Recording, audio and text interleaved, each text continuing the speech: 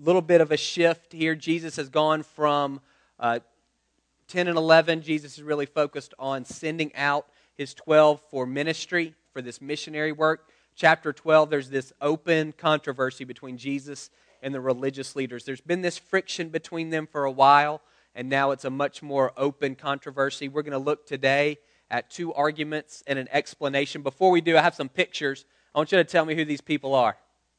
Can we see the... Who's that? Perfect. Mark Zuckerberg, he's a Facebook guy. Mr. Bean. Bill O'Reilly. Samuel L. Jackson. Anybody know him? Messi. Two people know soccer. That's Messi. Angelina Jolie. I don't know who this is. I put him up hoping y'all could. Who? There's 7 answers. Who is that? Sarkozy? Seriously? We're cutting him out of 11. So, these are caricatures. You know what those are. So you exaggerate the peculiarities of a person. That's what a caricature is. It's when you take somebody and then you exaggerate, you distort things that are true about them. We're going to come back to that in a minute. This is Matthew 12, starting in verse 1. At that time, Jesus went through the grain fields on the Sabbath. His disciples were hungry and began to pick some heads of grain and eat them. When the Pharisees saw this, they said to him, "Look, your disciples are doing what is unlawful on the Sabbath." Jesus answered, "Haven't you read what David did when he and his companions were hungry? He entered the house of God, and he and his companions ate the consecrated bread, which was not lawful for them to do, but only for the priests. Or haven't you read in the law that on the Sabbath the priests in the temple desecrate the day and yet are innocent? I tell you that one greater than the temple is here.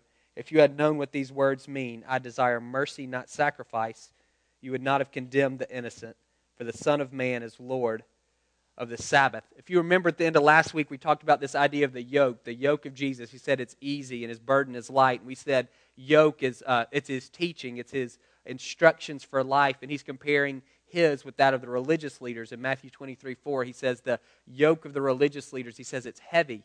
They pile heavy burdens on men's backs and don't lift a finger to help them. And you see a picture of that here. To be clear, the disciples did break the law. They were not stealing. In the Old Testament law, it was fine if you were hungry and you were walking past a field, it was fine to pull grain with your hands to eat it. You couldn't use a sickle, you couldn't reap it, but you could pull grain and you could eat it. That was perfectly fine. But what they were doing was they were breaking the Sabbath.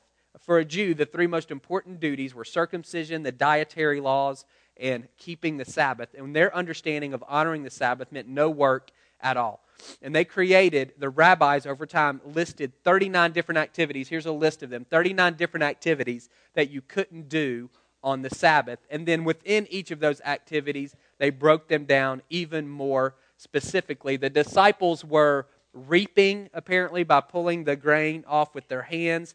They were winnowing because they were rubbing the grain between their hands, and they were threshing because they were separating the chaff. I narrowed this down. This is 10 pages. I'm not going to read it to you, of a current understanding of these 39 rules. And I've cut out a lot. Again, I'm not going to read it to you, but just so you get an idea of what goes on with keeping the Sabbath. You can't carry a purse, a pocketbook, a wallet, or a keychain outside because that's carrying. So you're not allowed to carry anything that you're not wearing outside. This thing about no burning, well, when you start a car, there's burning involved, so you can't drive. When you turn on a light, it heats up the metal. That's considered burning, so you can't turn on a light on the Sabbath. You also, extinguishing. You can't turn off a light if it's already on because you're extinguishing on the Sabbath. This idea of finishing, that's very complicated, but one of the specific things you can't do is you can't blow up a balloon because you're finishing it in some ways. Erasing. If you have a package, you can tear it, but you can't tear the letters because then you're erasing the writing on the package. You can't boil water. This idea of sewing, this idea of sewing, they've kind of expanded that. You can't seal an envelope or put a stamp on an envelope on the Sabbath. That's considered work. Planting, you can't water your plants. Reaping, you're not allowed to climb a tree or smell a growing flower. And there's reasons behind all of this. The idea of dying, no lipstick and no eyeshadow unless you put it on the day before. It's true. Slaughtering, you can't swat a gnat or kill a mosquito. Can you imagine being in the South and having to go all Saturday without being able to kill a mosquito? Those are the type, and that's just highlights, not being disrespectful at all. But that's the type of burdens that these guys were under, and I didn't give you all of it. And it's this heavy weight that the Old Testament, that the Jews of Jesus' day were living under. They were burdened with this Sabbath keeping. If you can imagine, just trying to remember those 39 things, much less all of the subcategories. You might as well just lay in your bed all day, because you're going to mess up. You're going to mess up at some point. And there's some exceptions and whatnot, but in general, in order to honor the Sabbath, these are the things that you don't do. And there's a handful of things that you are allowed to do. So what Jesus did was he broke the Sabbath. His disciples, they did that. And he does not deny that. And then he quotes gives two Old Testament examples of a time when the law was broken and there were no negative repercussions. The guys didn't get struck by lightning or anything like that. One was from 1 Samuel 21.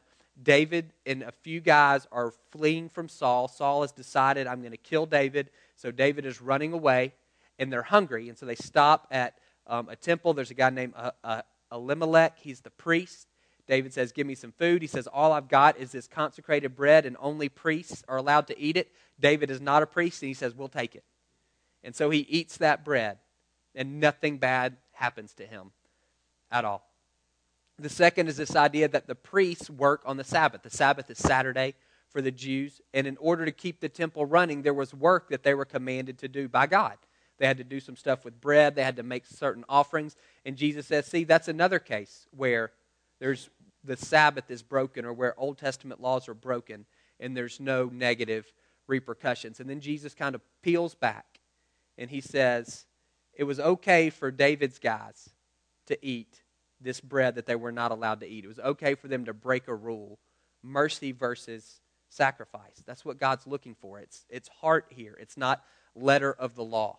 Honestly, God is not overly concerned with whether you put a stamp on an envelope or not. What he's concerned about is the heart behind rest and restoration. Is that what's going on here? One greater than the temple. If you can suspend the law, if the law can be broken in the service of the temple, well, I'm greater than the temple, so I can decide how to keep the Sabbath. And then he says this thing, I'm the Lord of the Sabbath, which basically means I get to make the rules on what it looks like to honor this day. And then they jump on, going on from there, he went into the synagogue, and a man with a shriveled hand was there looking for a reason to accuse Jesus. They asked him, is it lawful to heal on the Sabbath? So what they're trying to do is catch him doing or saying something that they can then use against him in the future. He said to them, if any of you has a sheep and it falls into a pit on the Sabbath, will you not take hold of it and lift it out? How much more valuable is a man than a sheep? Therefore, it is lawful to do good on the Sabbath. Then he said to the man, stretch out your hand. So he stretched it out, and it was completely restored, just as sound as the other. But the Pharisees went out and plotted how they might kill Jesus. So they're setting him up on purpose. They're trying to trap him. And what Jesus says, this is this example of what God is looking for is mercy, not sacrifice. The purpose of the Sabbath is rest, renewal, and restoration. Is there a better example of that than healing this guy's hand? Is there a better example of restoration than literally restoring a man's shriveled hand so that it's fully functioning again? You were allowed on the Sabbath to do work if it was saving someone's life. This guy's life was not endangered. Jesus just as easily could have waited a day. He could have healed him on Sunday instead of doing it on Saturday, but he didn't, because he wanted them to know what God's looking for is not just letter of the law, obedience. He's looking for the spirit behind the law. That's what he's looking to see embodied. That's the Sermon on the Mount. If you can remember that back in the fall, we were going through the Sermon on the Mount. What God is looking for is not just people who can follow the letters of the rules, but people who understand the heart behind it and are living that out. It's much more difficult to do that. That's why we push so much for you to be able to listen to God and hear God and be led by the Spirit, because if you're following letters, you don't need God. All you need to do is be able to read. and then you can follow the letter of the law. If you're following the spirit of the law, then you need the lawgiver alive in your heart, because he'll lead you through all of these different circumstances. And then what you see is an interpretation. This is Matthew speaking. If you believe the Bible's inspired, then this is God's verdict on what is going on. Aware of this plot to kill him, Jesus is undermining their authority. He's undermining their understanding of the law. If you remember, we said the Pharisees didn't believe God was going to act until the law was sufficiently kept. That's why they were so focused on people keeping the rules, as they thought that's what was going to please God and cause him to come and rescue them. So Jesus is not doing that, and he's leading other people astray from that, and so they decide the best thing to do is to figure out how to get rid of him. So aware of this plotting, Jesus withdrew from their place. Many followed him, and he healed all their sick, warning them not to tell who he was. This was all to fulfill what was spoken through the prophet Isaiah. So here's God's verdict on who Jesus is and what he's doing. Here's my servant whom I've chosen, the one I love and whom I delight. I will put my spirit on him, and he will proclaim justice to the nations. He will not quarrel or cry out. No one will hear his voice in the streets. A bruised reed he will not break, and a smoldering wick he will not snuff out till he leads justice to victory. In his name the nations will put their hope. That's how God sees Jesus. That's how the Father saw the Son. That's what his understanding was on what Jesus was doing. The Pharisees saw things about as opposite as you could, diametrically opposed. Their perspective, and we'll look at it next week, is that Jesus was in league with the devil. They say by the power of the devil, he's doing all of this work. God says he's my Messiah. He's the one I've sent to usher in my rule and my reign. He's the one that I've sent to make everything right. And when the Pharisees look at the exact same evidence, they hear the same sermons, they see the same healings, they see and they look at the exact same thing. What they see is this guy's an instrument of the devil. He's not an instrument of God. He's not the Messiah. He's not the Christ. He's not a righteous man. He's an instrument of the devil. He's a heretic. He's a blasphemer. And he needs to die. Our perspective determines our interpretation almost every time. Our perspective on who God is determines our interpretation of how he acts almost every time. For the Pharisees, their perspective on God is what he cares about the most is people following the letter of the law. God is a stickler for the rules. He's a technocrat. What he wants to know is, did you do everything right? And that's all he cares about. Therefore, Jesus must not be from God because he's breaking rules. If what God cares about most, that's my perspective, is keeping rules, so my interpretation of anyone who breaks the rules is therefore they are not sent from God. They're undermining his work. They're going against what I know to be true of him.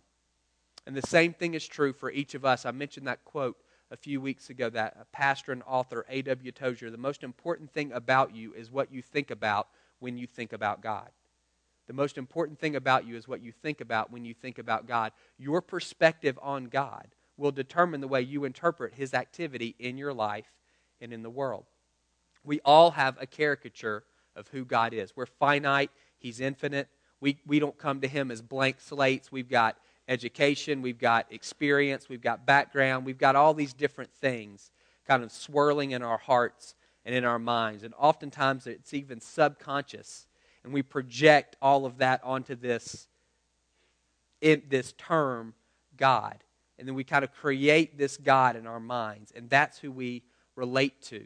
Last week I mentioned how easy it is for us by default to kind of pull God down into our box versus allowing him to lift us up and see him and worship him for who he really is. It's just human nature. It's what we do.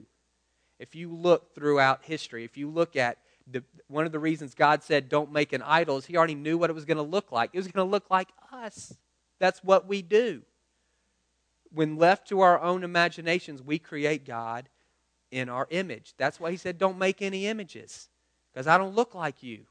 And it's not just that I don't physically look like you. I'm holy. I'm different than you are. There are points of commonality and points of connection. But I'm not just a superhero. I'm not you on steroids. I'm not you at your fullest potential. I'm different in a lot of ways. So don't even worry about making idols because they're not even going to be close to who I really am. But again, that's our temptation. None of us, I don't think, have a wood shop in the back and you're not making these little, carving these things, and we don't do that. But when we pray, we go to the idol in our mind, the God that we've created. When we worship the God that we've created in our mind. The way we live our life, we're living it in view of this God that we've created in our mind. And what's so tricky is you can't see it. I'm wearing contacts. I don't know that I'm wearing contacts right now, but everything that I see through those lenses. If they were tinted red, then all of you would look kind of pinkish. And I would think that's reality. Because it's all I can see. I can't not look through my contacts unless I take them out. And that's how all of us approach God. We all have these lenses. They're tinted, they're shaded, they're colored in some way, and they affect the way that we view them, and it is almost impossible for us to see them. Again, it's kind of this subconscious thing. It's like your contacts, you're wearing them, and you don't recognize that you are until somebody comes and pulls them out. Paul talks about the spirit of revelation, wisdom and revelation, and us needing that, the Holy Spirit, so that we can know God more.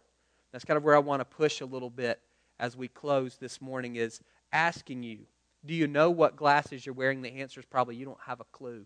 We all think we're seeing things clearly because it's all we can see. My perspective is the only one I know, and so I assume that it's correct.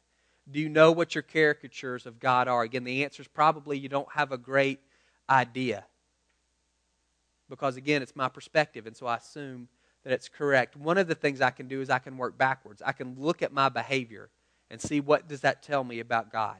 If I look at the way I'm living my life, what does that tell me about the God who I say I love and I serve? A couple of caricatures I thought of. This may not fit for any of you. One is kind of God as a smiter. Some of us see that. That's Him. He's waiting to drop the piano on you. The perspective is that God is mostly angry. When you think about God, you think about Him mostly angry. He's got lightning bolts and He's just waiting to hurl them at people. If you feel that way, then whenever something bad happens in your life, your assumption is you're being punished. So that's how you see bad things. If you either don't get something that you want, or if you get things that you don't want, if things aren't working out, the assumption for you, the default, is I messed up and God is punishing me. That's God as a smiter, and it's just not true. God delights in us. Read Zephaniah 3. You might have to look that up in the table of contents. It's in there. Zephaniah 3, 15 to 20. Read that. It's not a God who smites. It's a God who delights. He delights in you. He rejoices over you. He doesn't drop pianos on anybody. He doesn't do that. But some of you, and this is how you can know, do you live in anxiety? Do you live in a constant state or a regular state of fear, stress, and anxiety? If so, then you probably have some version of this. You might not think God's going to drop a piano on your head, but you think He's looking for an opportunity to punish you. And so you've got to make sure that you cross all your T's and dot all your I's, so nothing bad happens. I don't have any more pictures. God as an absentee parent, very common for us. We know God is our Father. We just think He's got a lot of kids. And so He doesn't spend a whole lot of time on us. We see God as distant in a lot of ways. He's disinterested in the details of our life. Therefore, I feel like He's not involved in the day-to-day, so I've got to make my own way. If that's you, if you tend to be someone who plows ahead, you tend to kind of do things on your own. That picture David had, you're the man, you hold up the walls. You get your marching orders from God, and then you go out and execute them on your own. Then most likely you see God as an absentee parent. You don't see Him how He's depicted in the Bible, as a loving Father who has the hairs of your head numbered. You don't see Him as someone who knows when 2 sparrows fall to the ground. You don't see Him as someone who is intimately involved in the details of your life.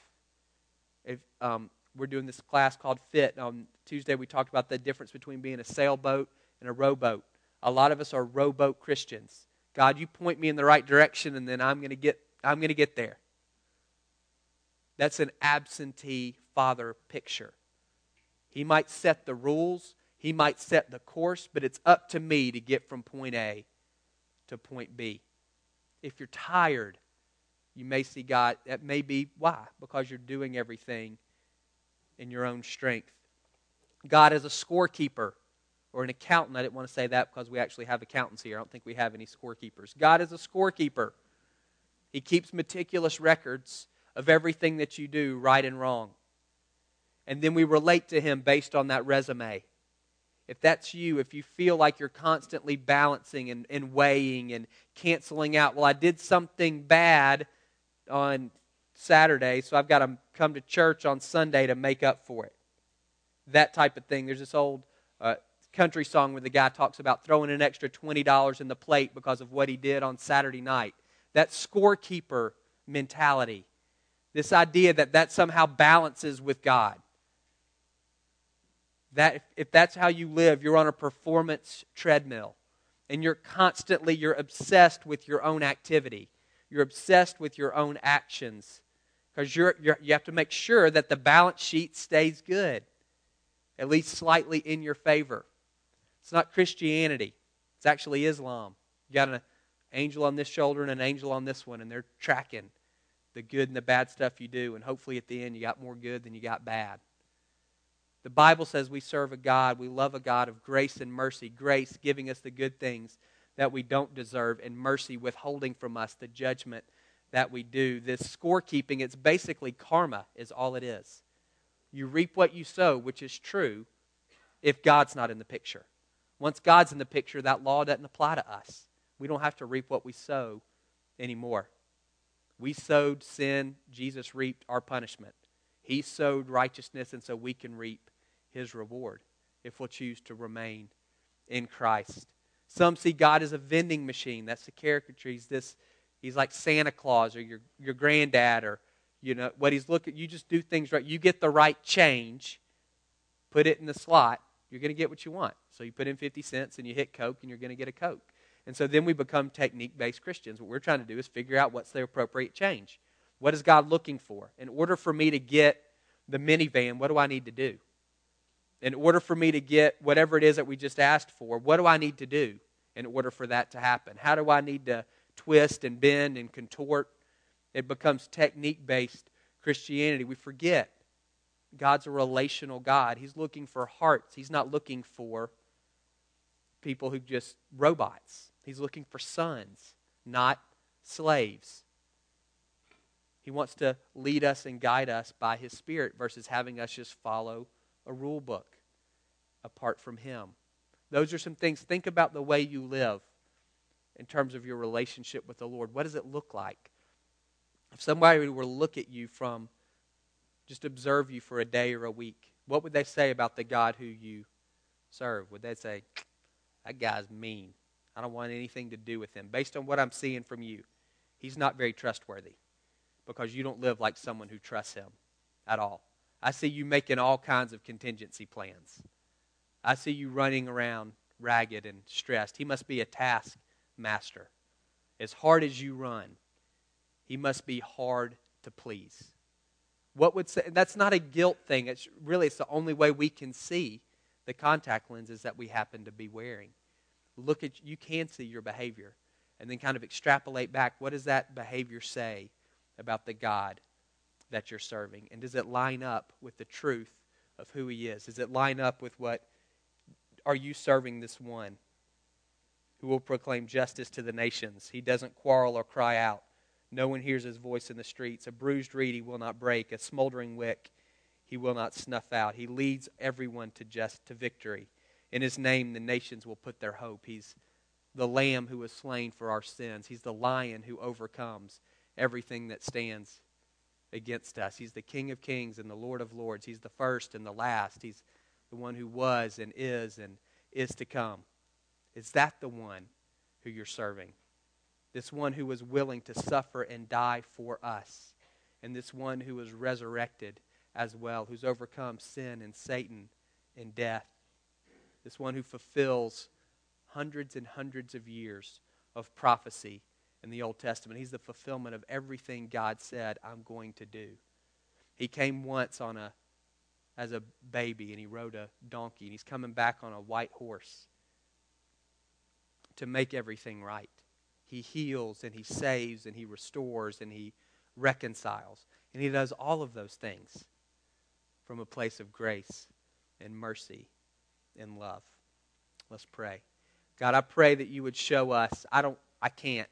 Lord, I pray that you would hold a mirror up to our hearts in these next couple of minutes, that we would begin to see clearly the distortions. We all have them. None of us see you clearly. We can't. We're broken. We've been burned. We've been hurt. We've gotten bad information. We haven't gotten good information. It's jumbled. And God, my prayer is that today we would each make a step to correct the distortions, that the image of who we have you to be in our mind would line up more and more with who you truly are. And that we would begin to worship, to love, to serve, to relate to you based on reality and not just based on our perspective. So God, show us. Those of us who see you as angry, those of us who see you as a pushover, those of us who see you as distant, those of us who see you as a tooth fairy, those of us who see you as a principal, as a record keeper. There's little bits of truth in all of those, but they get distorted in our mind, and we create this caricature of who you are. We thank you that you sent Jesus so that we could see who you are with skin on. And I pray that more and more we would relate to you again based on that reality. Just want to be quiet here for a second. Just ask the Lord to show you the lenses that you're wearing.